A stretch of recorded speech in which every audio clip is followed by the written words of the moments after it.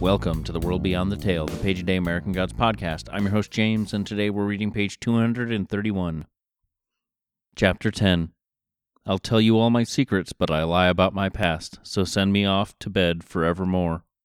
Tom Waits, Tango Till They're Sore. A whole life in darkness, surrounded by filth, that was what Shadow dreamed, his first night in Lakeside. A child's life, long ago and far away in a land across the ocean, in the lands where the sun rose. But this life contained no sunrises, only dimness by day and blindness by night. Nobody spoke to him. He heard human voices from outside, but he could understand human speech no better than he understood the howling of the owls or the yelps of dogs. He remembered, or thought he remembered, one night half a lifetime ago, when one of the big people had entered quietly and had not cuffed him or fed him, but had picked him up to her breast and embraced him. She smelled good. She had made crooning noises. Hot drops of water had fallen from her face to his. He had been scared and had wailed loudly in his fear. She put him down on the straw hurriedly and left the hut, fastening the door behind her. He remembered that moment, and he treasured it just as he remembered the sweetness of a cabbage heart, the tart taste of plums, the crunch of apples, the greasy delight of roasted fish. And now he saw the faces in the firelight, all of them looking at him as he was led out from the hut for the first time, which was the only time. So that was what people looked like. Raised in darkness, he had never seen faces. Everything was so new, so strange. The bonfire light hurt his eyes. They pulled on the rope around his neck to lead him to the space between the two bonfires where the man waited for him. When the first blade was raised in the firelight, what a cheer went up from the... And that's our page. Chapter 10 is here. We start the chapter with lyrics from Tom Waits' song Tango Till They're Sore off his 1985 album Rain Dogs. It's considered a concept album about the urban dispossessed, and golly, if that ain't appropriate to this book. Here's the clip of the song, and if you haven't heard Tom Waits before, you're in for a treat. Deal out jacks are better on a blanket by the stairs. I tell you all my secrets, but I lie about my past, and send me off to bed forevermore.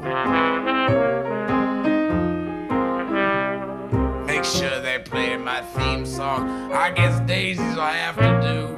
Just get me to New Orleans and paint shadows on the pews. Turn the spin. The line from the song most pertinent to the novel, at least in my estimation, isn't quoted at the head of the chapter, but it's the next line.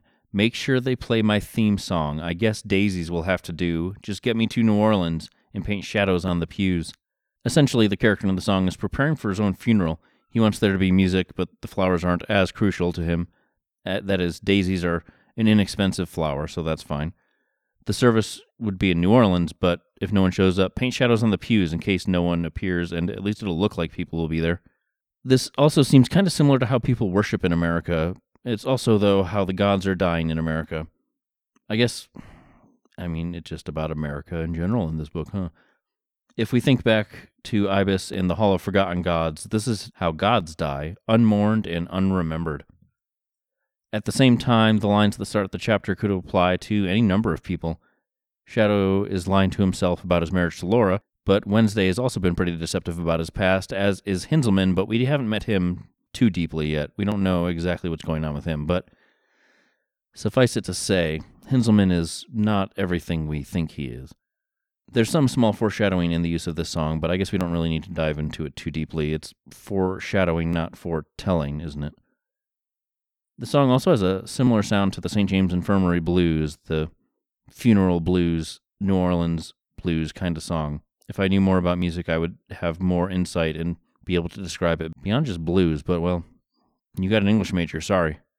The dream Shadow has here is, it's pretty close to the worst one so far. A child raised alone in darkness, though it's important to note that the creature Shadow is embodying doesn't identify themselves as human just because he doesn't know enough to do so.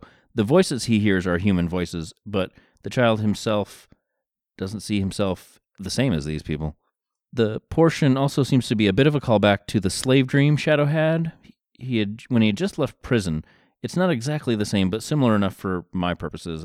Shadow has a lot of these dreams, or maybe even nightmares. The dream in the Hall of Forgotten Gods turned into a nightmare, and this one is pretty much a straight-up nightmare from start to finish.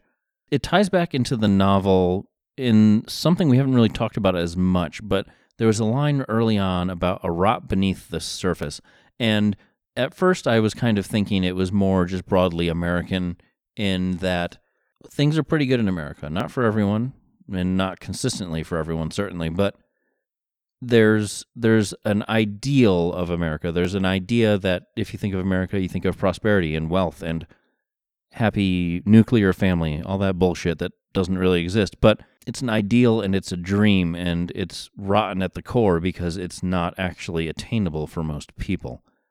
And there's a darkness at the core of this novel as well. And I only just learned the other day what this is referencing, and it was a joy to discover, while it was also a goddamn depressing story to read, but definitely track it down.